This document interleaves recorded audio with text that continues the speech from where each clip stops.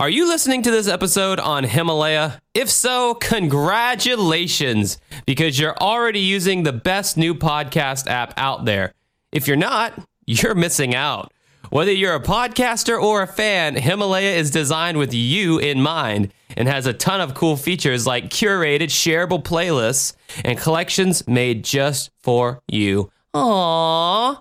Along with personalized recommendations to help with content discovery. And the best part is, it's super easy to use! ! It's definitely my favorite listening app, and I'm sure it'll be yours too. So do yourself a favor, download Himalaya today, and be sure to follow Uncovering Unexplained Mysteries once you're there.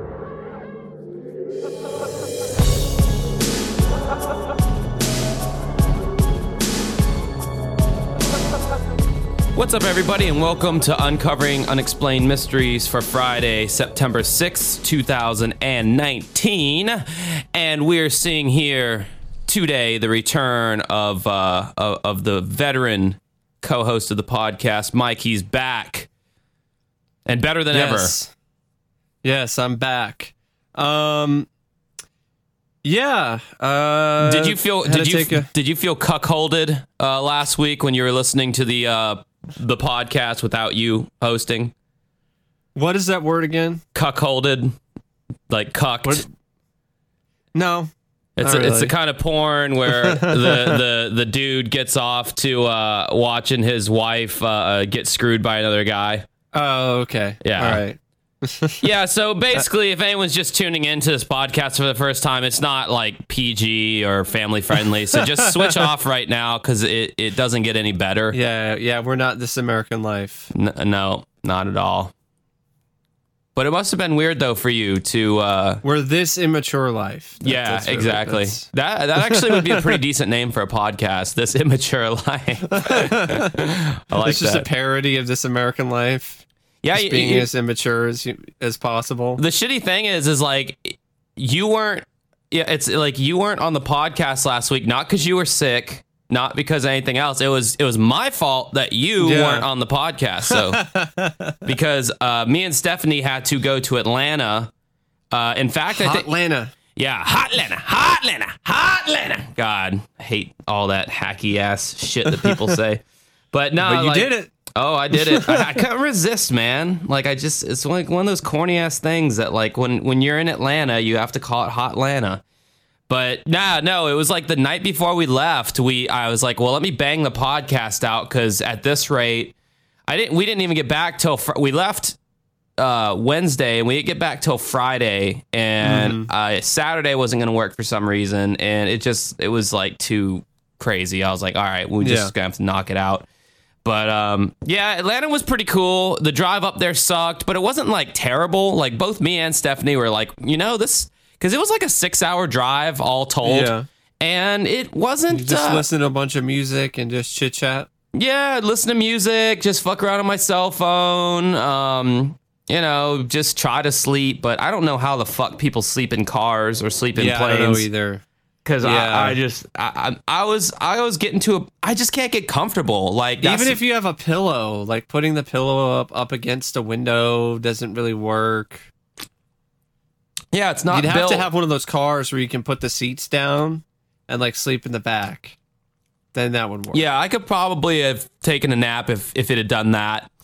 And then sometimes I'd get this like weird panic in my brain when I was trying to take a nap. I was like, oh my God, Stephanie's in charge of this car. What if, we're like driving at like 80 miles an hour in the middle of nowhere right now. What the fuck? I would like get panicky all of a sudden. I'm like, all right, dude, chill out. I'd open my eyes and I'd see that everything was fine. But yeah, we got to the hotel and a National Lampoon's Vacation moment for a second there. Yeah, yeah, that Clark reference took over driving. That reference I do understand. Yeah. I love how in that movie he's just swerving and weaving all over the fucking place, and they still make it to the hotel parking lot. Yeah, man. What happened to Chevy Chase? Why'd he get so crappy? But I think he got full of himself. His ego started to take over, and he only needed a lot of people around him in the industry. and it ended up limiting the type of films that he would get cast in because people are like, he's a fucking dick. We don't want to work with Chevy Chase. Yeah, well, and I heard even on that show, was it Community or Parks and Rec that he was? I forget which. I think Community. He was also pretty hard to work with. Yeah, I heard like at first he was all right, and then he became a douche later on. Yeah, because he's like, oh, my career's back. Now time for me to act like an egomaniac. But yeah, anyway, the Atlanta shows were good. We played at this place called Old Fashioned Times or Good Old Times or whatever on Wednesday night, and I was thinking that was going to be some kind of like rednecky kind of, we don't want to hear that queer music. But we went in there and it was like it almost looked like a Bennigan's or like some family place, but it was like it looked like it used to be a restaurant, but it was like turned into like a bar. So there was like all this open space where tables would have normally been, and just the upholstery on the wall and the molding and all that. It had a very like early Applebee's feel before they renovated all the Applebee's, like that, just that hometown bar look with the wood grain and all. But they had a pretty good stage, had a really good sound system. There was like there was probably 20 people in the entire restaurant, and they were all spread out. And so we played. That's quite the audience. Oh yeah. Well, see, the thing about that gig, that was just a payday gig because we were getting paid a good amount of money to do that show, and I thought they were gonna stiff us when we got there. I was like, there's no way they're gonna pay us. It was $300. I'll go ahead and say it was going to pay us $300 to play for an hour and a half of original music. We weren't even playing covers. And you can ask anybody who you know who's in a cover band. There's a lot of cover bands that don't even make $300 for playing for 4 hours. Yeah. Especially not playing original tunes. So I thought that shit sounded too good to be true. I was like, we're going to get stiff. We're not going to get... I didn't even know that cover bands actually played original tunes. I thought they were just, straight up covers. Well, a lot of cover bands will slide in their originals, here and there, but no one ever gives a fuck. No one cares. Because like if you're there to hear cover songs, that's what you want to hear. You don't give a flying shit about this unknown song you've never heard before. You want to hear the songs you've heard 5 billion times that you have a bunch of nostalgic memories tied to. Like that is a kiss of death. Just like all these Disney live action remakes. It's it's very similar. You just want to get those nostalgia vibes, nostalgia rush. Yeah, whenever a cover band to me plays an original song, that is just like the kiss of death for the audience. It's like okay, we officially just don't give a shit anymore. But yeah, what if the song's not bad though? What if it surprises you and it's like, oh, that's actually better than the covers they've been doing? The song would have to be really killer, and it's usually not, because if the song was really killer, then you'd be why are they a cover band? Why are they a cover band? You'd be pursuing a career trying to do your originals. But yeah, so anyway, we played like a hour set or 45-minute set of our acoustic songs, which we're really good at, all that, the harmonies and all that other kind of stuff. So we had no problem doing that, and that was fun. And then we did 45, I think, of our electric, full setup kind of dealio. And that, I don't know, man. Like we made like 3 or 4 fans. I mean, there were some younger people there, and they were like really digging it, and like, oh my god, cool. Like, what are you guys doing here? This place is so dead, you should be here at such and such time, blah, blah. The next night was at a place in Atlanta called Smith's Old Bar or Old Smith's Bar or some shit. And that place There's was a lot of olds in these bars. Well, Mike, it's the South, and we like reminiscing a lot down here in the South. We love thinking about the good old days. But no, this place in Atlanta was pretty cool. The stage actually had a fucking curtain, which was so nice. It was like more of a round stage, like a half a circle, but it was big. I wasn't though. Thinking like, oh, it's a shower curtain. They had a curtain. They actually had a curtain. It was a shower curtain, but it was a curtain. Dude, with some of these shitty ass DIY little punk venues I've played, it would not surprise me if one of the venues had some shit like that, and they chalk it up to kitschy. Oh, it's fun. It looks stupid. Your whole aesthetic is shit, but You got this shower curtain with rubber duckies on. Because I guess you feel like it gives you some shred of punk rock credibility. That's the only reason you're doing it. But no, this place was legit, and it was so fucking nice to like set our shit up and actually not have people staring at us the whole time, because it kind of kills the effect when you're trying to be this mystical, you know, kind of mysterious band, and you're in face paint and everything, and you're like loading your amp in from the side door, and you're lugging it on stage and setting everything up and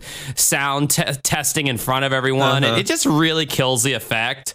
So it was nice that we could do all that behind the curtain, and then they pulled the curtain open when our show was ready, which I thought was like a lot more professional than, and the sound was good there too. We checked out some bars and stuff around the Atlanta area. It was pretty cool. I mean, they had some artsy districts just like Jacksonville, but I guess on a larger scale. But I don't know. Was it hot? No, actually the weather was great up there, because it's not, it's more, obviously it's much more northern than Jacksonville is. So it was significantly not cold by any means. So but Atlanta wasn't hot. Oh, baby, they call it Hot Atlanta because all the hot beats that come out of there. They ain't referring to the temp, although it probably could be referring to a temperature depending on when you go. But no, I don't know. You know, Atlanta's one of those major cities like New York, Chicago, Atlanta, you know, whatever, Los Angeles. I didn't really see any. I mean, the architecture was cool, and the traffic was fucking awful. But so it is in most big cities. Yeah, I mean, traffic's pretty bad in Jacksonville, but God, Atlanta was just, I mean, you burn 45 minutes of your time. Wait till you get to New York, or, you know, if you ever, you know, go to New York and deal with the traffic over there. It's so bad there. People just walk in New York. Or, just or LA. Oh, yeah. LA is like the Mac Daddy of bad traffic. Seattle, actually, I looked at a list. That was ranked number 1. Yeah, actually, Honolulu, Hawaii is up there, too, as like... Wow, that's crazy. Yeah, you wouldn't think. I deal with it because, you know, I'd love to go back there. I don't remember anything. I was born there. Don't remember a thing. Yeah. So another fun little fact about Georgia in general. So we're at the bar the first night, and we were wanting to dip out and go to our hotel and pick up a 6-pack of, you know, or not a 6-pack, probably more like a 12-pack, a beer, and just have some beers in the hotel and then pass out. Well, in good old Georgia, right in the fucking smack dab in the middle of the Bible Belt, you cannot buy alcohol at anywhere after midnight. Wow. You cannot go to a gas station and buy alcohol. They will not sell it to you. It is illegal. I guess they think everyone's beer gremlins. Now, they can't give you alcohol after midnight, otherwise people turn into beer gremlins. Now, you can go to a bar and be served alcohol until 2 a.m., but you cannot buy it yourself after midnight, which is bizarre. Yeah, that is. In Jacksonville, and in most areas in cities in Florida, jurisdictions, counties, whatever, it's like, yeah, whatever. 2 o'clock is the cutoff. Fucking buy it, get served at a bar. We don't give a shit. Buy, 10 bottles of vodka at $1.58. We'll sell it to you. You know, like, fuck. But not in Georgia. And I'm like, how, like, that must hinder their, I don't know, maybe it's... How do you have nightclubs? Yeah, how do you have good nightclub business? I mean, I guess you can serve it at the nightclub until 2, but, like, still, like, people can't, I mean, I don't know. It just seems... I mean, there are a lot of people who do night clubbing, like, till the sun goes up. So, like, you're losing that potential business. Yeah, it was fucking weird. But what did you do instead? Well, after talking to some people, I got the hookup on this, kind of foreign-run gas station that would just sell it to you. They didn't give a fuck. It was this one specific gas station. Hey, what? Gotta do it. Yeah, I mean, it's one of those things. You got the opportunity to make some more extra cash. Why not? Cheat the system. It's probably one of those things like the cops really don't give that much of a shit about it. I mean, yeah, you wouldn't think so. And I think we ended up going there at like 2:15, which was like past when you could even buy it in Jacksonville. And I just walked up to the counter and the guy, rang me up and I was like, okay, fucking sweet. Thanks, man. Like, I was glad I talked to The locals, they. What would you have, Stephanie, have done if you couldn't get the alcohol? I would have went to CVS and bought some rubbing alcohol and just drank that. I guess. Just kidding, everybody. Don't actually drink rubbing alcohol. Exactly. Don't do that. Yeah. No. It's pretty. Although illegal. I don't know why, because it's. I think it's because it's like 100%. Well, It's there's no like filters or anything. Nothing's filtered out, and it goes like straight into your system. I'm gonna Google immediately. why can't you drink rubbing alcohol. This is the Uncovering Unexplained Mysteries podcast, everybody. We're about to uncover some. I guess mysteries. that's an unexplained mystery for Josh. Apparently, why you can't drink rubbing alcohol. Okay, consuming even small amounts of rubbing alcohol or isopropyl alcohol can make a person very ill. Isopropyl alcohol is twice as toxic as ethanol, the form of alcohol contained in alcoholic beverages, and drinking it can result in severe depression of the central nervous system, internal bleeding, and even death. Yep. Uh-huh. Wow.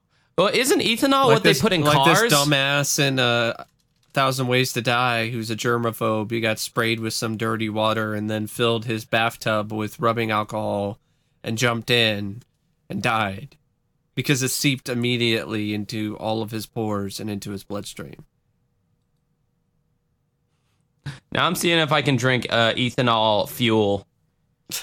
Fuel grade ethanol may contain dangerous impurities and should never be consumed. Yeah, exactly. No. You can't drink that either, Josh. Damn it! I'm just trying to save some money, man. Fuck.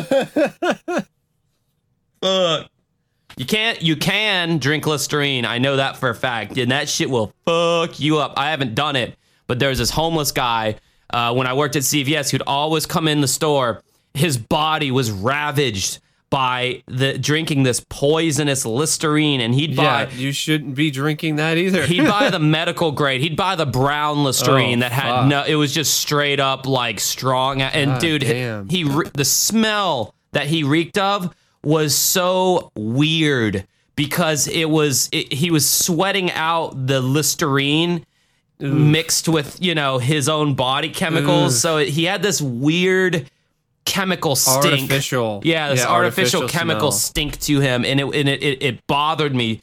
And his eyes were all fucked up with cataracts and shit. Or he went blind, or he could barely see. And he just looked awful, man. He apparently got hit by this fucking. So he was friends with this other homeless guy.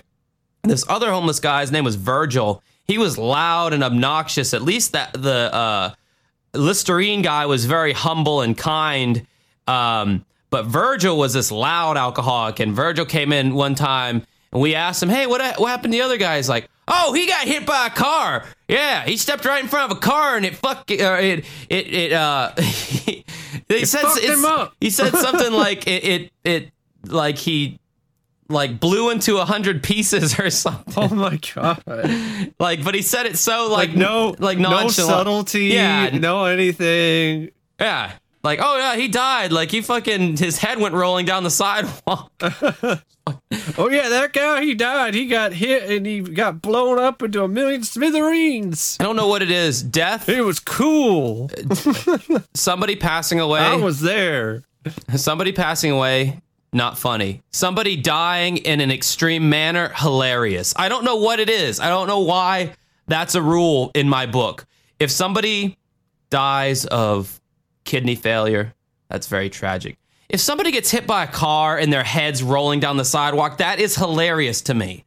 What is Seriously? wrong with? Yes, that's fucking hilarious.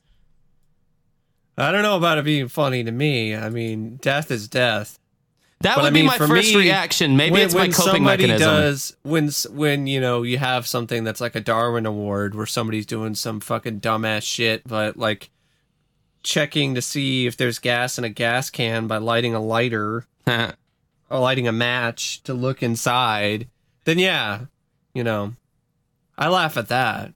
I remember, these people don't need to be polluting the gene pool anyway, so... This fucking kid in my high school threw a can of spray paint in a bonfire at his friend's party, That bitch blew up all in that motherfucker's face. And he went to the hospital, Ow. and I was like laughing about it when I heard about it. I was like, what a fucking dumbass, you know? Well, that's the kind of thing, yeah, because that's fucking stupid. And then my Like, friend went and told other kid that I was laughing at his, incident. And Oh, and then really? that kid, the kid who it happened to, wanted to beat my ass, blah blah blah. I was a little dickhead in school, but But seriously though, like I don't blame you for finding that funny. Like I don't blame anyone for finding that kind of funny. It's tragic and it's fucked up, but it is still funny because it's stupid. I mean, there's a reason why the Germans have a word Schadenfreude, which is basically Yeah. taking joy in other people's misfortunes. It's like, what the fuck were you thinking? What do you think was gonna happen? You damn dumbass! You throw a fucking can of spray paint in an open fire. Oh, it blew up. I'm supposed to, yeah, it's too bad. I hope you recover, but I hope you also learn a lesson and don't do stupid shit like that anymore. Yeah, he was Mr. Star football player too. So it made it even sweeter for me. He's bald now, which makes me yet even happier. The narcissist. Right here. That's right. Maybe that's the inspiration for that song. It is. No, it's I am the narcissist just- in the song. yeah. Like I am like describing how I felt my family felt about me at one point in my life. So like, the lyrics to that's a song that my band does, by the way, that Mike happens to like. But anyway, this show is called Uncovering Unexplained Mysteries. We're going to take a look at some segments from the show Unsolved Mysteries. Yeah, we had some extra stuffed chit chat there because we haven't seen talked. each other in 2 weeks. We just had a lot of catching up to do. All right, so we're gonna start with the case of the psychic spy, or how he likes to call himself, the psychic warrior. Although he doesn't really fight, doesn't really do anything. Not with his In fact, hands. he refused to fight. He fights with his mind. Well, he even refused to fight with his mind, as we're gonna find out. So I guess he just used that because it sounded better than psychic spy. Sell more books saying you're a psychic warrior. Oh, yeah. Sounds like an X-Men, doesn't he? Well, I mean, he's pretty much Charles Xavier. So, But he can walk. this is about David Morehouse. This is from, I believe, season 9. Yeah, season 9, episode 15, I think, on Amazon. And it's actually a pretty cool and interesting segment about government experiments and about this guy who was in the center of it all. So David Morehouse was the son and grandson of military officers. He graduated from BYU at the top of his class. He later joined a group in the Army called the Army Rangers. In March of 1987, he was taking part in a military exercise in Jordan when he was shot by a stray machine gun bullet that lodged in his helmet and knocked him out. According to David, an angel-like figure visited him. The reenactment doesn't mention him saying angel-like, though. He just says that he heard this voice that was talking to him and told him, you've chosen the wrong path. You should choose the path of good or something like that. So after that, he had several strange nightmares and visions. They showed his sketches, and they were pretty trippy. They were they were pretty disturbing. If I was like having those kind of visions and shit, God. There was like this older guy with like stringy hair who had like his head, the top of his head was broken open.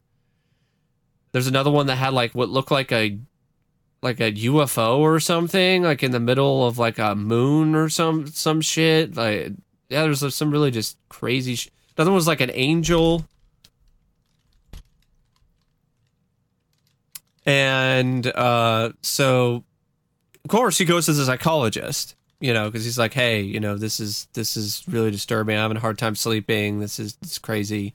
And he's like, and he initially thought, okay, they're going to give me some pills. They're going to do something. They're going to help me get rid of this.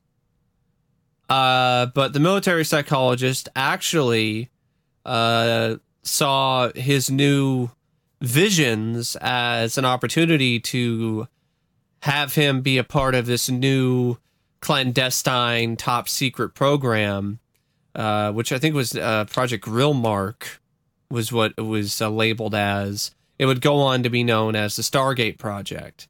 But he gave him this these series of folders labeled Project Grillmark to look over.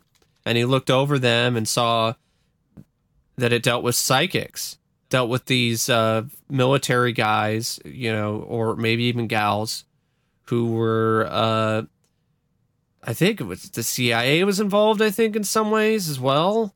And they were tasked with this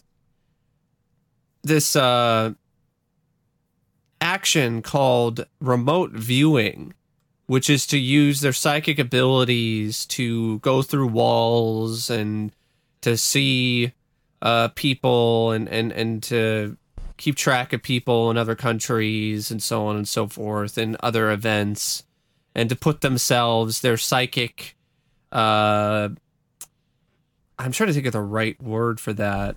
It's kind of just like put themselves in that situation and in that place. Astral projecting. Astral projecting themselves there.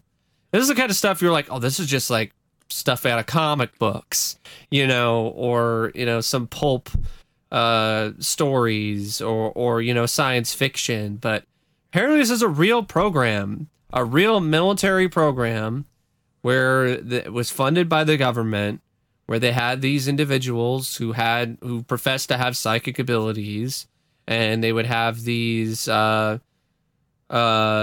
people that were tasked with guiding them to these specific targets.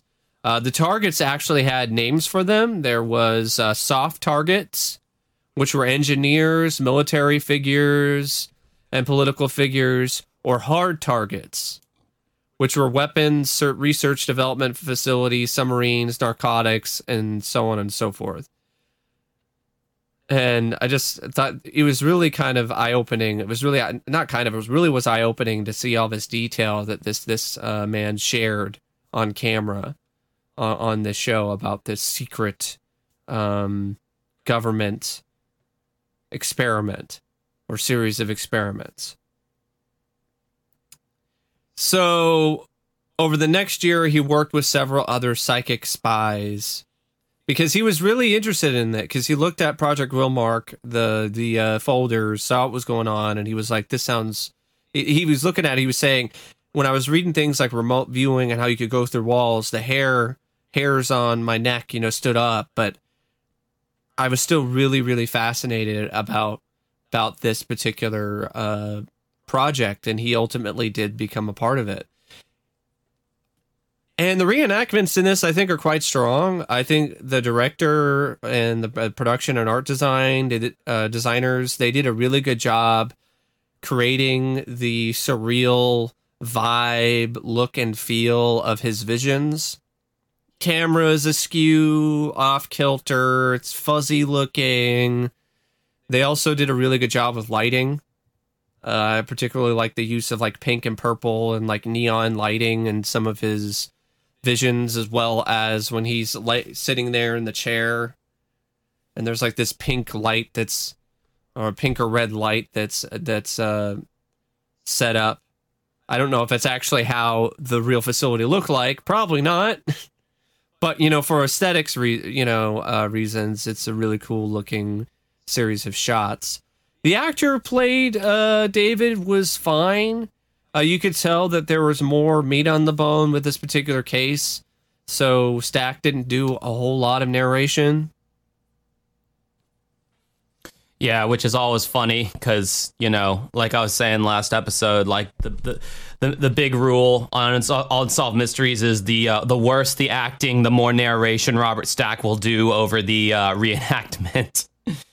So if they're just like a horrendous actor, then there'll be a lot of times Stack's voice will kind of fade in over the reenactment as it's happening, which I think is kind of funny. So the process was called remote viewing. It was used by the government until 1994. Now, to give some of the more, I would say, I'm trying to think of the right word. Maybe millennials or some of the podcast listeners who would like something more current to use as a potential explanation for something like this. Think of Eleven in Stranger Things. So Eleven, she is part of this top secret series of experiments, and she's put in an isolation tank, and she's got psychic abilities. So she's put in an isolation tank, shut off, from the outside world, essentially, because the door's closed and she's just there in the water. And she is tasked with trying to locate certain people, see where they're going, see what they're saying. This wasn't, I guess this wasn't just fantasy. Like, this actually was something that we were doing in the 90s and I think the late 80s, which is just really crazy to me. This is the first time I really heard of this Project Stargate. Yeah, I mean, the governments have always, tinkered around with these kind of like weird sciences, if you will, or the black sciences or dark, like there's this whole rumor about the Nazis messing around with dark magic. Yeah, like Satanism and this, that, and the other. And well, it's not necessarily a rumor. I mean, it's proven that Hitler really was interested in the occult. He was obsessed with the occult, and he actually had people from his party look for occult objects. So, in Indiana Jones, in the Indiana Jones films, like Raiders of the Lost Ark, or Last Crusade, Hitler and the Nazis are trying to find occult artifacts. You said, well, that actually is based on truth. You said people from his party, and I just imagine Hitler was throwing a party in his apartment. There's like a table with a bowl of punch and some potato chips, and he's like, "Hey, could you guys do me ein favor and go find some artifacts for me? That would be fantastic." I don't know. That was probably not funny, and I take full responsibility for that, but I do blame Mike like 10%. So there's documentaries out there about that specific part of Hitler's Reich. How they were, including himself, were actually really genuinely interested in finding occult artifacts to help enhance their power. Yeah, so I mean, it stands to reason that the United States, with our kind of whole eugenics program and all the other kind of weird kind of shit that happens that, 50, 60 years later, the government finally admits to. Yeah. I mean, it makes sense that this was something that, But for me, like, it was still something that was just the stuff of fantasy. Yeah, it does sound fiction. Like something that is... Because with the whole like Area 51 and UFO thing, they've just been denying that left and right. I mean, we're just so used to the government denying things, it's not even funny. But with this program, they've straight up said, yeah, no, this was something that was going on that we were trying out. And if this guy refused to do it and he quit, who stayed and did do those? Yeah. Who did weaponize their psychic? Yeah, because that's ultimately why he left. He left because they were moving this project towards a place that was lethal. They wanted the psychic warriors or the remote viewers, the individuals of the psychic power who are doing these remote viewing experiments, wanted them to try to push the envelope even further and control minds and potentially cause even death. Yeah. And he was like, nope, fuck this. I'm not doing that. Right. And he left, but then, the question still remains is like, well, who stayed? I guarantee there were some that were probably... And the government probably isn't going to release that information. And did it work? And who knows? Like, maybe it actually did work. And there's still these, clandestine psychic spies going around taking people out with their mind. Maybe right now somebody is, fucking with you who's listening. Maybe it's me. I shouldn't say shit like that. We're going to have some unstable ass listener be listening and be like, I knew it, man. I knew they were in my head. With their talk of possums and shit, it was all secret code, man. So this segment mentions a couple cases. So it mentions the case of Lieutenant Colonel William Higgins. He was abducted by political extremists in Beirut, Lebanon on February 17th, 1988. A few months after his abduction, David was asked to determine his location through remote viewing. He described a building that was heavily guarded. He also described a room where Higgins was brought for trial. He and other remote viewers are also able to describe his torture. However, they were never able to pinpoint an exact location. Sadly, Higgins was later killed by his captors, and they saw this happening before he was killed. Like, they actually saw him die like months or like a year before he actually died. Or it was confirmed that he was dead. See, this is a big problem that I have with these psychics and a lot of these psychic, like Dorothy Allison, the psychic, detective who helped the police and this, that, and the other.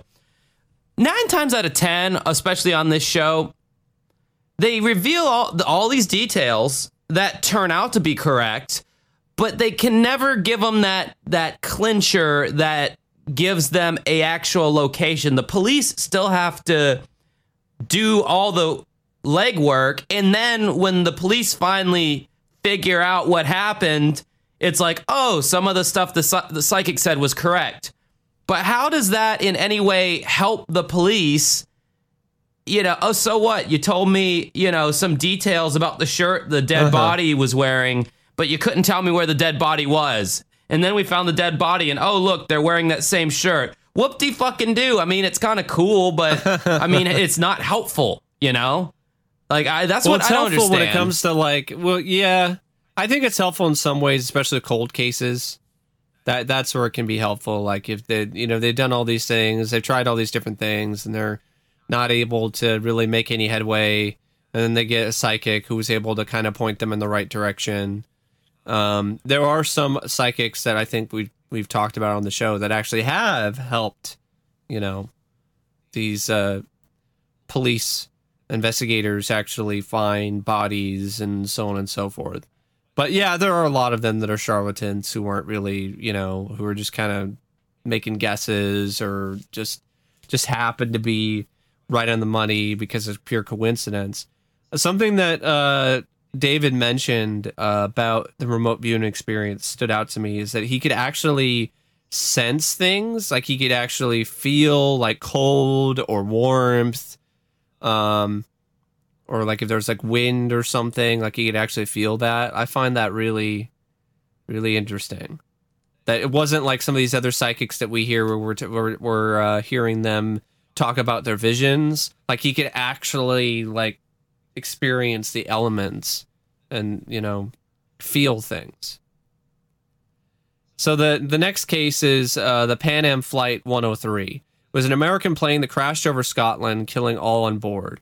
After the crash, David and several other remote viewers were called for an emergency session. They were told the coordinates of the location of the plane crash, and David saw the plane and its occupants during the flight. He then sensed an explosion on board and the deaths of the occupants. And you could tell, like, this is something that really stuck with him, and it probably would. I mean, like, this is like, you're dealing with intense emotions, and you're seeing this, horrific accident. Well, actually, you find out that it wasn't really an accident. This horrific attack with essentially your own eyes. So later, the viewers were able to come up with a scenario as to what happened. The plane was blown up by a terrorist bomb that was hidden in a suitcase in the forward cargo hold. Investigators later came to the exact same conclusion. Now, that is actually helpful. Yeah. I mean, because it was actually hidden in the exact same place that they were talking about. But then again, I guess you could technically with something like that, if you're trying to think of, what would a terrorist do? Where would they hide something? On a plane. Probably hide it in a suitcase. But the fact that it's specifically in the forward cargo hold, the details make these remote viewing sessions seem a lot more, let's just say, verified and not as sketchy. Yeah. But that wasn't enough for the government because, according to them, they shut Stargate project. They shut that down because they weren't getting enough information. That's their reasoning for it on paper, is that it was shut down because information provided by the program was vague and included irrelevant and erroneous data. There was reason to suspect that the project managers changed the report so they would fit background cues. The program was featured also. Oh yeah, there was a movie called The Men Who Stare at Goats. Yeah. I was trying to think of what because I knew there was a movie based on that, and I forgot the title. What a weird title, but yeah. Yeah. You see that one? I haven't seen it. I worked at a movie theater when it was playing though. So yeah, they shut it down because they said it didn't really find much of anything that they personally felt was helpful. But for all we know, could have found a lot of stuff, could have been really effective in certain ways, and they just sent it even further underground. Yeah. And just said it was closed. Yeah, I don't know. I don't really believe that. If they really could do that, you know, if they had these people that could penetrate other people, yeah, we wouldn't be sending so many troops, you know, overseas and using drones and all that. You know, we just have all these psychic spies doing all this shit for us. You know, I just don't really think that's. I don't think it's. I could see that, but I could see them like they don't do that like because first off that would be pretty. I don't know. There would be a lot of people in around the country that would be pretty freaked out and scared by that. Yeah. So by keeping it underground and only using it in like extreme scenarios, then it would be one of those things where, you know, it's probably not going on. But I'm just saying there's a chance, knowing the government and how shady they are and how they, you know, I mean, the Panama deception, which we haven't gotten to yet. Like I've mentioned it, and I will keep mentioning it. The townspeople who townspeople isn't really the right word, but the citizens of Panama, they were interviewed and they were talking. Multiple different people were talking about how U.S. troops were shooting and firing lasers that were just like slicing things in half and lighting things on fire. Like fucking like a blaster pistol from Star Wars or something. Not a blaster pistol. I don't know exactly, but straight up fucking lasers that was incinerating things and slicing things up. Like a lightsaber. I want to tie Star Wars into this somehow. Zach, that's for you. Oh, you said you were going to keep on talking about the Panama deception. Well, you know what I'm going to keep on doing? I'm going to keep on loving you. Cause it's the only thing I wanna do. I don't wanna sleep. I just wanna keep on loving you. Yeah. You know, you guys needed an REO Speedwagon break. They have a distinctive sound. I could tell by the look in your eyes. Anyway, baby. Do we have anything else on old Davey Morehouse? Nope. Okay. Well, that was a very definitive nope there, Mike. You're like, nope. Yeah, because I've said everything that I wanted to say about that case.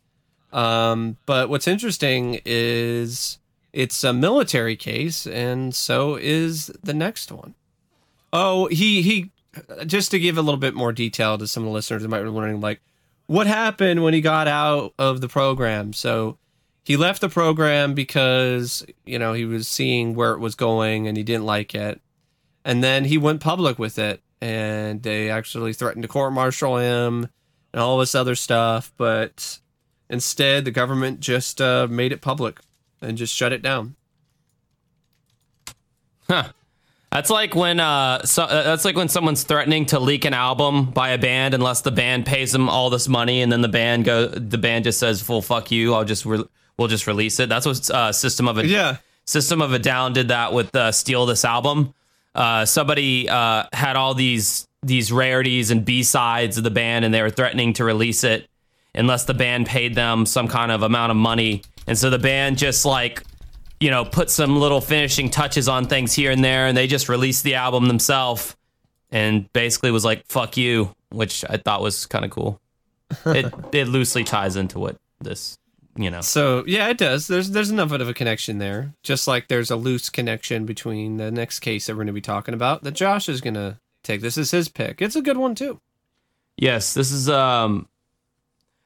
about Sharon Rogers, but the whole thing was initiated by Captain Will Rogers, the husband, and this was just a, oh my goodness. Yeah, I completely forgot about this this tragedy. Yeah, that they feature it's just fucking awful. And you'll hear about it starting now. In the summer of 1988 in the Persian Gulf, a U.S. ship had recently been attacked. So U.S. naval boats and aircraft patrolled the Gulf to protect U.S. ships. One of the main naval ships was the USS Vincennes, which was fully equipped with air-to-surface missile or surface-to-air missiles. On July 3rd, 1988, the USS Vincennes was traveling through the Persian Gulf when it received word from the USS Montgomery about attacks from Iranian Revolutionary Guard ships.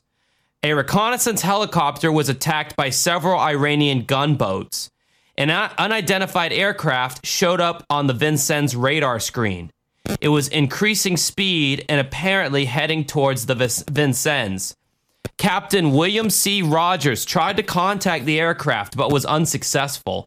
And at this point in time, the Vincennes and the crew, they were involved in a battle with these high-speed boats. Yeah, and the guns that they were using, Iran. The guns they were using were straight up off of Call of Duty. Anytime you're playing a video game and they have those mounted guns on something, and you get behind it, it's just got the fucking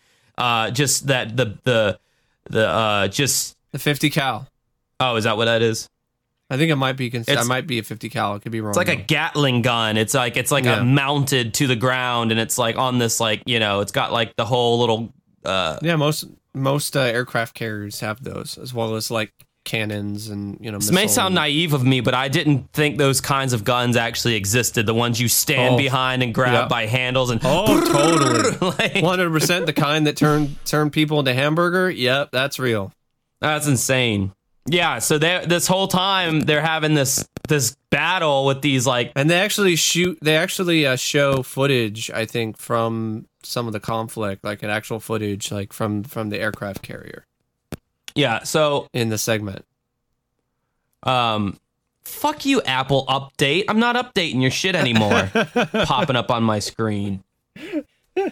So anyway, this unidentified aircraft was... Apple's attacking you. Yeah. You're not supposed to disseminate this information to the public.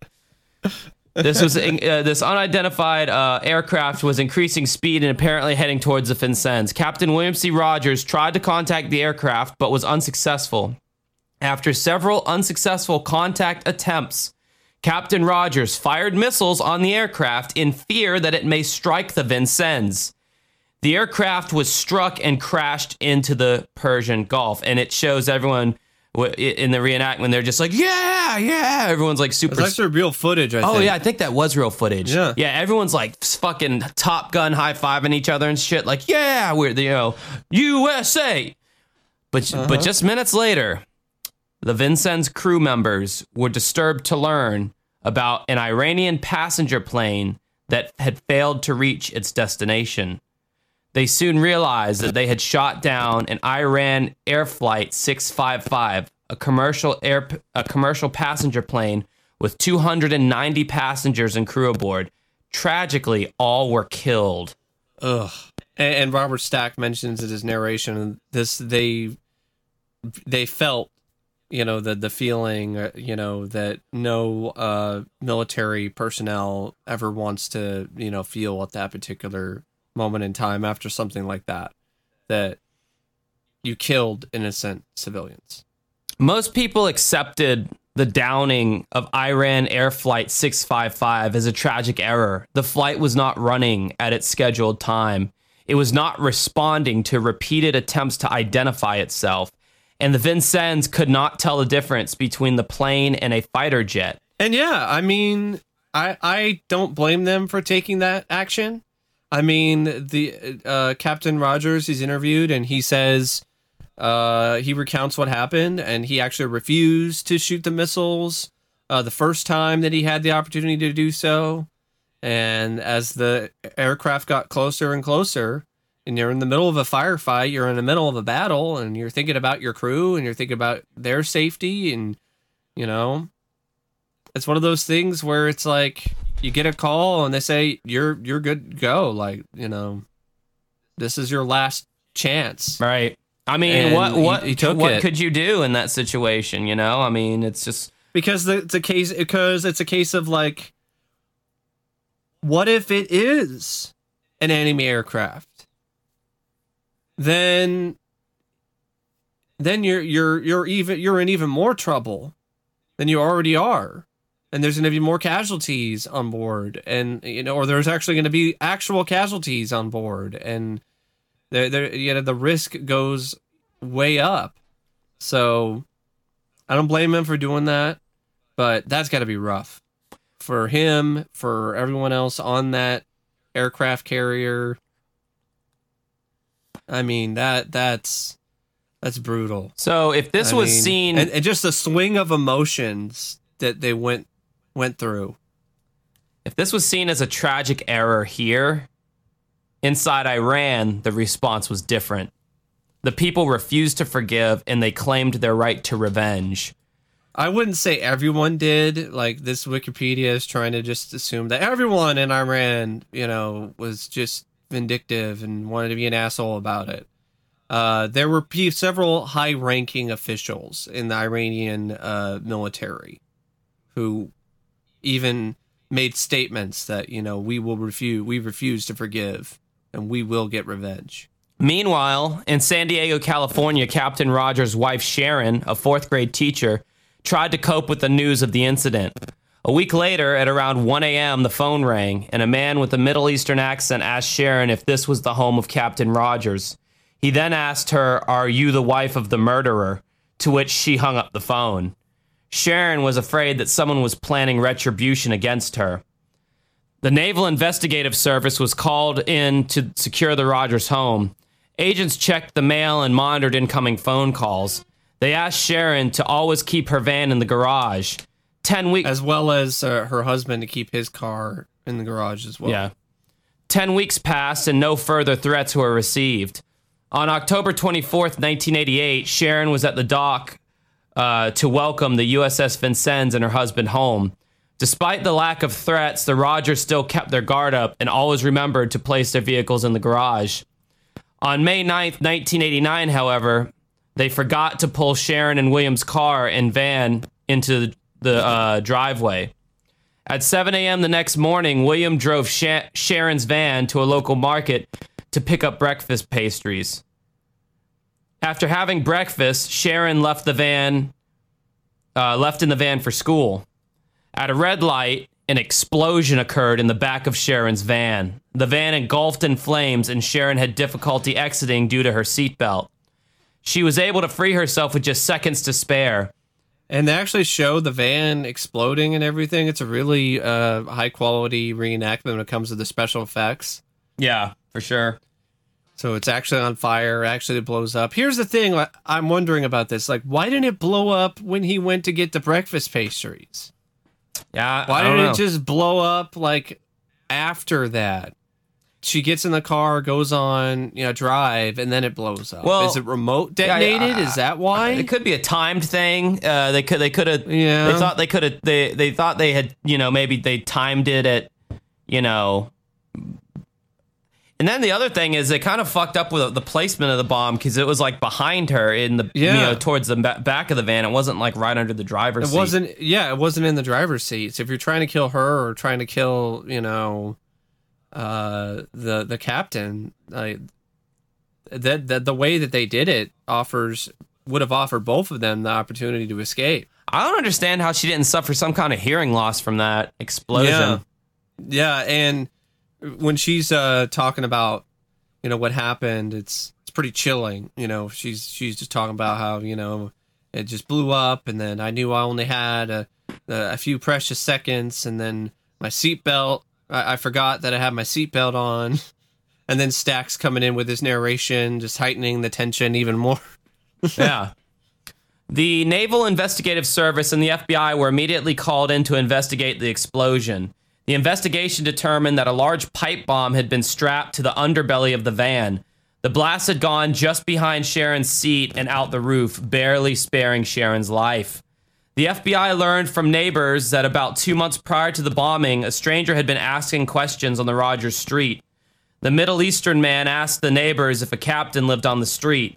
He also asked if a Middle Eastern family lived on the street, to which the neighbors pointed to another house.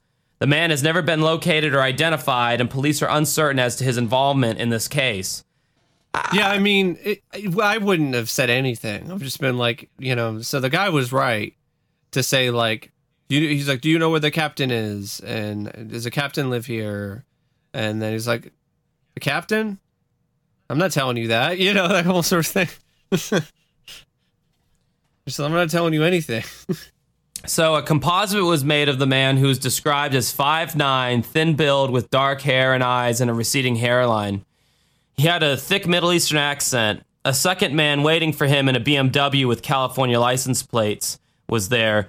The BMW was an unusual color, bronzite beige. Both men... Bronzette. Well, whatever. Both men were believed to be in their 30s at the time. Neither individual has been identified, and police note that the men are not suspects, but only wanted for questioning in the case. And it's unresolved, because, it's one of these sort of terrorist hit-and-run type deals, so...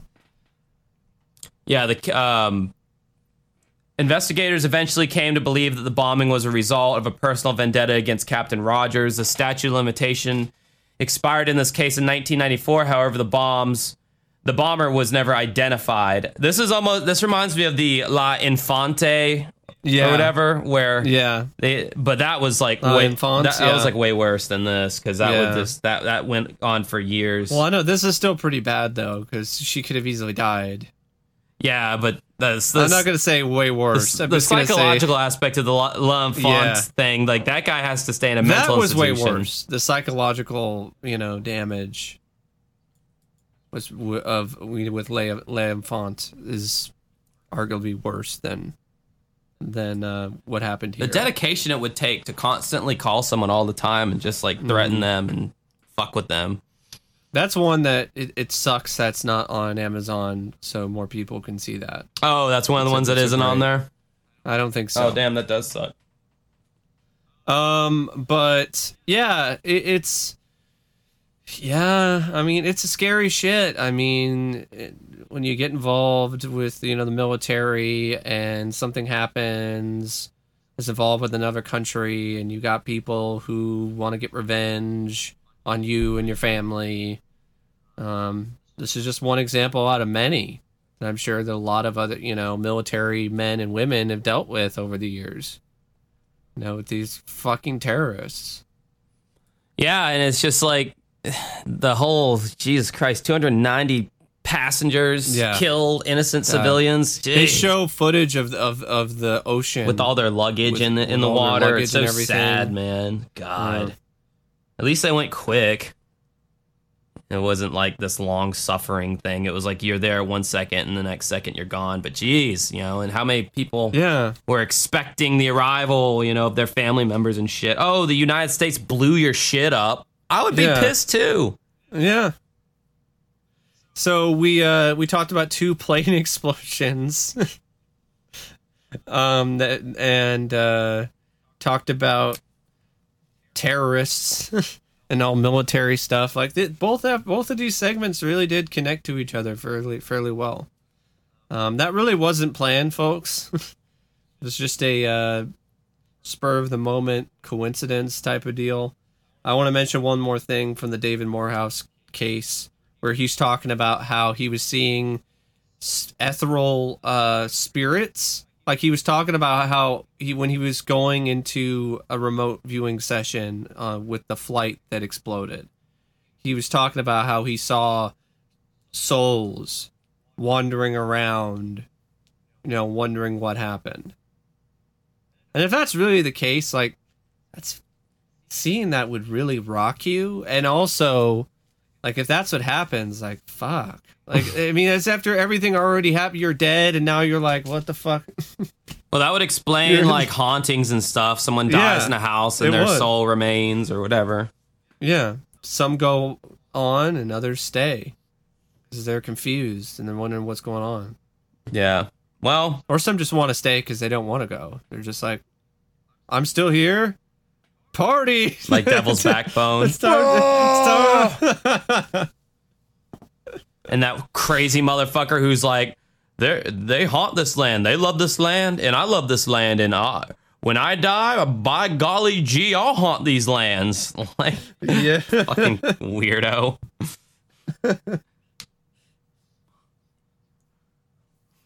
So yeah, I don't have anything else to say about the Captain Rogers case. Yeah, nor do I. So that is the segments. If you want more of me and Mike, I did make a change to the Patreon page. I already made an announcement about it on Patreon itself, but there's basically it's been simplified because we just kind of I just came to the acceptance that we are just not going to be able to continue the bonus segment thing. I mean, we talk about it, and there's a lot from the past that you can still go in and have access to now. If I think it's the $5 tier or whatever, but yeah, there's a $1, a $3, and a $5 tier. Yeah. One tier is just thank you for your support. The $3 tier, you get the podcast early, and then the $5 tier, you get the podcast early, and whatever topic you want us to cover on the podcast. Are you still doing the grandfathering in the other tiers for people who have already been paying, or you just changed everything entirely? I think it like automatically does that, but so that makes sense. Yeah, because that's something that I can absolutely deliver on every week, and I can it's more it feels more honest, and it feels just better. I mean, you could still contribute however much you want. I mean, there's people who contribute way more than $5, and I'm super appreciative of them, as is Mike. But that's the changes that have been made to the Patreon. So now, basically, the biggest perk you get is you get the podcast early, and you can you'll be at the top of the list if you want us to cover a certain, because we get suggestions for topics all the time, and sometimes we'll do it, sometimes we don't. But if you're a Patreon donor and you suggest a topic, we'll fucking cover it, no matter what it is, within reason, of course. But if you want to contribute to the podcast in that way, it's patreon.com/uncovering unexplained mysteries.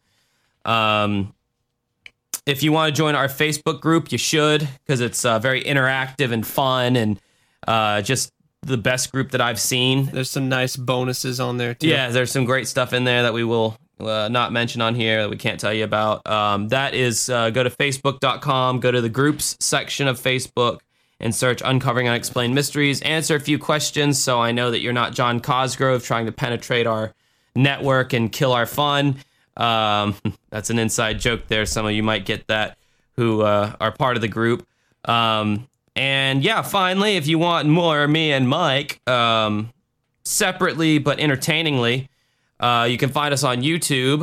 You can find Mike at youtube.com/OCP Communications. He's a movie guy. What was the last thing you talked about, Mike? The last movie I reviewed was Crawl. The science fiction movie? No, Crawl's the film that came out recently. It takes place in Florida. There's a hurricane and there's giant alligators, and yeah, it's a lot of fun. Oh yeah, because you told me you had seen it, but you hadn't done a review on it at that point. No, I hadn't done a review at that point. I did see Ready or Not recently, another horror film that was fun. I'll probably do a review of that pretty soon. We also, I think it's Stephanie's been updating the YouTube channel, right? For you. Oh yeah, thanks for reminding me about that. Yeah, if for whatever reason it's easier for you to listen to our podcast on YouTube, Stephanie has been diligently uploading our old episodes to our YouTube channel in hopes of like growing our podcast even more. And so if you want to check out our YouTube channel, well, just search Uncovering Unexplained Mysteries, because I don't think we have a custom URL. I think you have to get like 500 subscribers to get which our channel sadly does not have. I don't even know how we have 168 subscribers on here, because it was the most neglected ass channel for the longest time. But there are people, commenting here and there on the newly uploaded well, episodes. I mean, it's one of those things where it kind of started out, because we didn't do Spotify until like a little bit later. So it started out on YouTube actually until like everything was like, John and Terry got involved and had to rebrand everything. That is it. Because I used to post episodes on my channel. Oh, yeah, I don't know, but yeah, that's there. So you can subscribe to our channel. It worked out though. Yeah, it's also harder now to get views and to get noticed on YouTube than it was then. Yeah, that's for damn sure. That's for goddamn sure. Speaking of YouTube, if you want to subscribe to my personal channel, it's youtube.com/dancingwithghosts. And last thing I uploaded was our new song, The White Room, which I'm going to play at the end of this. Oh, it's doing pretty good. Yeah, it's doing really good. It's surpassed 5,000 plays on Spotify, so that's fucking awesome. That's pretty good for a fairly new song. I mean, for a local band, that's good for any song, no matter how old or new. Spotify's not like YouTube. Like, you can't just easily rack up, 10,000 views if you put out the right video with the right thumbnail. Spotify, like, you get plays if you're popular. I mean, that's it. There is no algorithm that helps the underdogs get ahead. They say that, you can submit your song to be considered to be put in to one of our editorial playlists, but we haven't been able to get in there yet. So I don't know what you got to do, because I know our songs are really good and really solid, but I don't know. But anyway, I'm working on my new video is going to be Curb Your Enthusiasm, worst to best seasons. So I'm going through all the seasons of Curb Your Enthusiasm, and I'm ranking them. What do you think about some of the, controversy associated with, Larry David or, some of that other stuff? People are like, dude, it's 2019. That's all there is to it. I mean, everybody's getting offended by everything. The fucking comedians the Dave Chappelle show that he did. The comedians I'm so glad he did that. Who are looked upon, or the comedians that were looked upon as like these champions for like free speech and left leaning and all that. Even they are being like castigated now in this climate. Like people are trying to cancel Dave Chappelle after his latest stand-up special. The liberals have evolved into uber liberals, and just the people who were just regular liberals are now seen as like conservative almost. It's gotten so weird. And I mean, Larry David has been controversial this entire time. It's nothing new, but just because it's 2009, because season 8, I didn't know this until I did research into the show. Season 8 came out in like 2011 or something like that, and they waited like 6 years to put out season 9. I couldn't believe that. I was like, because like before it was like a season like every year. Yeah. And then, because what I was talking about is kind of, because I think, wasn't he involved in some, Me Too sort of stuff, or someone else in the cast? I don't think so. I could be wrong, but I know that he got... Maybe I'm getting confused with Arrested Development, because yes, that was Arrested involved with Development is some what of you're thinking of. And that was... I don't remember who that was, but yeah. No, that was Arrested Development. Now, there was some controversy over the last season of Curb Your Enthusiasm because of like a Holocaust joke or something like that. But I mean, Larry David's Jewish. I understand that other Jews might be offended by a joke like that, but it's kind of like it's a joke, and jokes can be... Well, I mean, look what Takia Waititi's doing with the Jojo Rabbit movie, where it's like this German kid has an imaginary friend who's Adolf Hitler. You know, I could totally see some people looking at that and being like, whoa, you know, we're not supposed to look at Hitler like that. There's some kind of just goofy imaginary friend comic relief, you know? I just wish there was like an adult section of society where people like myself could go, where you could just have unbridled comedy and unbridled opinions, and there was nobody getting like offended or nobody making a Twitter post There's about it. There's some parts of the internet like that. Yeah, but I wish you could go there and exist and not be like classified as this like, you know, neoliberal or neoconservative or whatever, you know, like it's just gotten so fucking weird now, man. Like, yeah, whenever people get on to me about shit, I'm like, God, like it's like, dude, I'm on your fucking side about like, you know, being more socially liberal, maybe not like fiscally, but like socially liberal, like marry whoever the fuck you want, go and have an abortion if you want, like pray to whatever god you want, do whatever the fuck you want, as long as you're not hurting anybody, you know. I also think some people with a lot of these more like some of the comics nowadays, they just don't get the fact that these comics are not being serious, you know. They're fucking with you, you know, they're joking. They're comics. Right. They're making jokes. Like they're not able to separate jokes from reality anymore. Like I don't get it. Like you know, Chappelle, yeah, he said some controversial shit, but if you actually get to know him or actually hear him, you know, talk about stuff outside of his stand-up, he's actually not, you know, he doesn't really necessarily believe in, you know, the extreme positions that he takes on stage. He does it for comedy.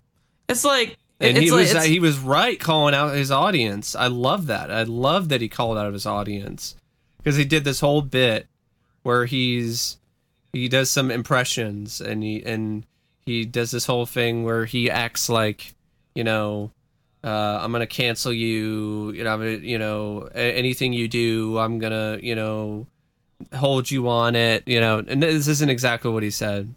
And people are like, what do you think I'm doing an impression of? And everyone's like, Trump. And then he's like, no, that's you.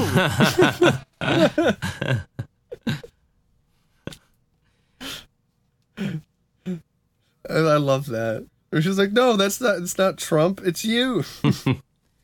Yeah, it's fucking audience I've ever. It's like, is a comedian really going to go on stage and like say if like homosexuality or homophobia or transphobia or racism, because he was making some joke about trans. If that was truly in his heart, if he truly had an issue with that, would he go on stage in front of a bunch of people and just tell people that and admit that?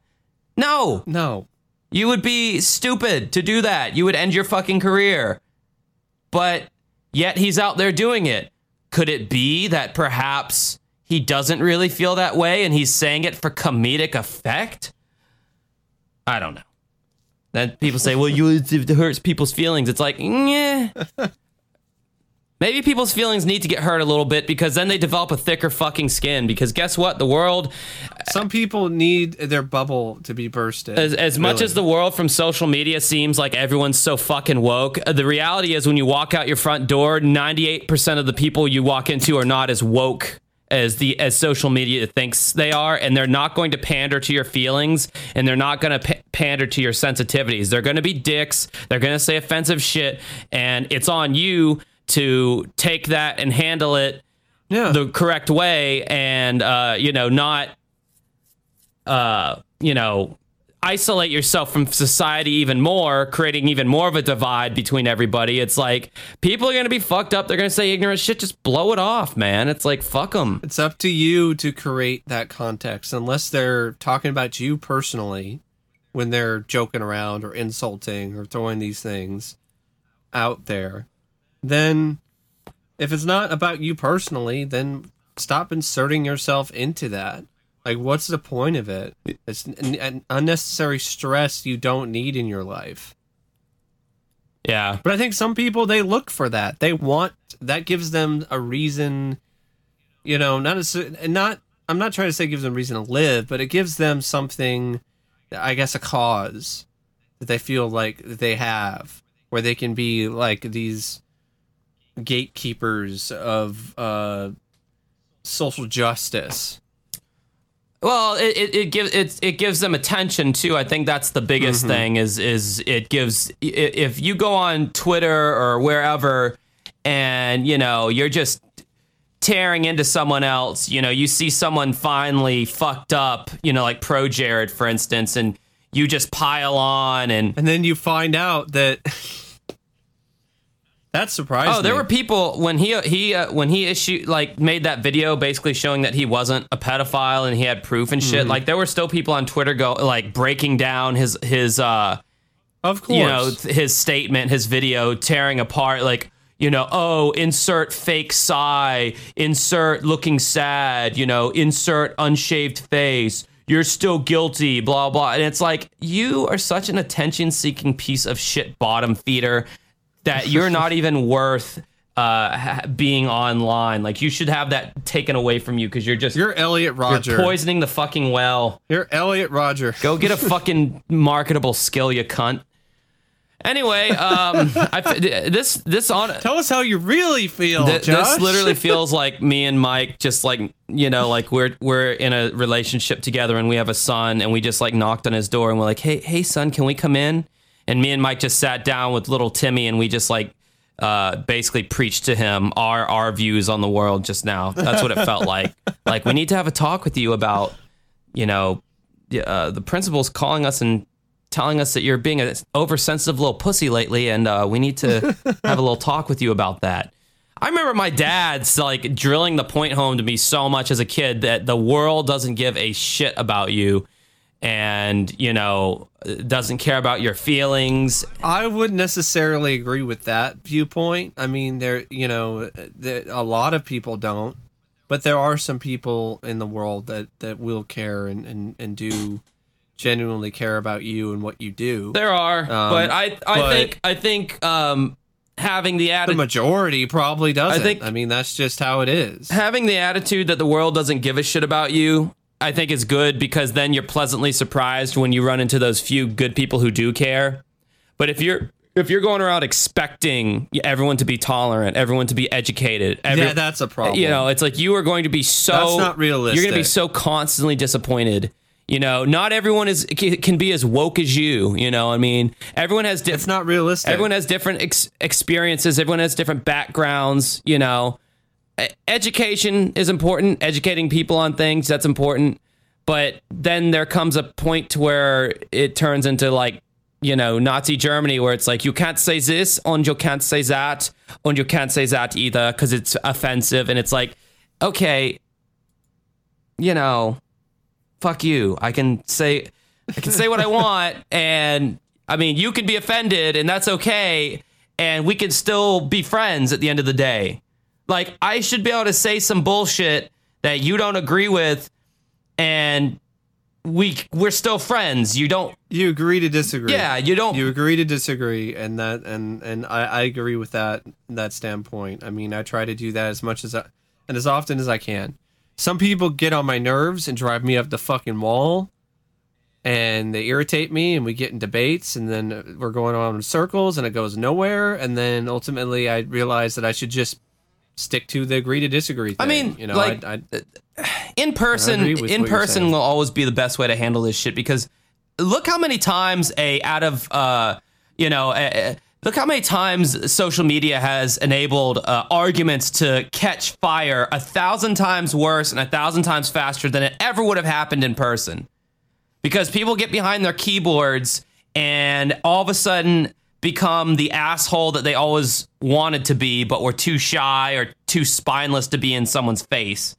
Like the amount of Facebook arguments I see where I'm like, if these two people had this same argument in person, it would have been squashed within 5 fucking minutes because body language would have been taken into account. Yeah. Tone of voice would have been taken into account. It's really hard to tell tone on social media. Like people try to do it with like caps and other things, but unless you know that person well enough and how they type and what they, you know, the type of style they use when they're putting together their arguments, it's incredibly difficult, if not impossible, to really tell what the tone of their statement is. Yeah, and I know people, this one guy comes to mind in particular, on Facebook. He is such an asshole on Facebook. Nicest guy in the world in person. It's like the weirdest thing. Like on Facebook, I want to block him. In person, nicest guy ever. Yeah. Like it's like people, you know, who have families and their profile pictures are of them with their kids, and then they're fucking nasty, straight up trolls on the internet. It's like all the that's a great role model for your kid. Oh, they don't care. They're probably teaching their kids to be bigots, you know, towards things that they deem unacceptable. Like, honey, come here, look at this freak show with all these tattoos. You know, like, what a degenerate little punk. You know, you kids better never do that under my, you know, living under my house. You know, I'll disown you. I bet that shit happens all the time, especially in the South. But yeah, that's I think that's it for the podcast and the preaching and the soapbox and all that shit. There's going to be some people like, this podcast is canceled. Yeah, well, don't take anything we say seriously because this is just supposed to be entertainment, so whatever. No, this was a little bit more of us being, you know, more serious than I'm serious instances. unless it offends you, then I was just kidding. That's pretty much how that's how. That is great. Yeah. I love that. Yeah. Because it's so true. All right, guys, that's the podcast for this week. Until next week, have a good rest of your week. Goodbye. See ya.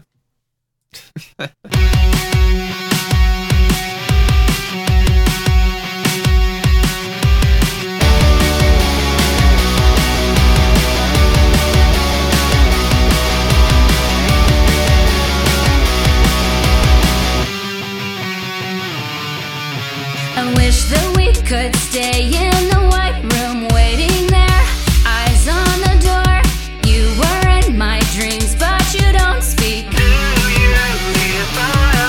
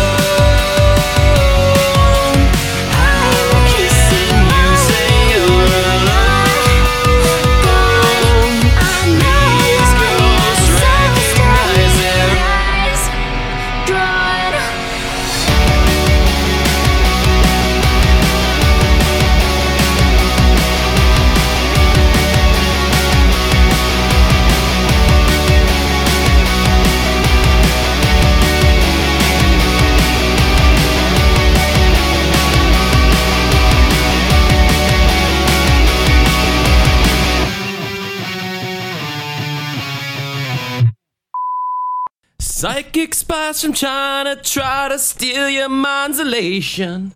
And little girls from Sweden dream of silver-screen fortation. And if you want these kind of dreams, it's Californication. Is that real lyrics? Yeah, psychic spies from China try to steal your mind's elation. Yeah. Oh, cool.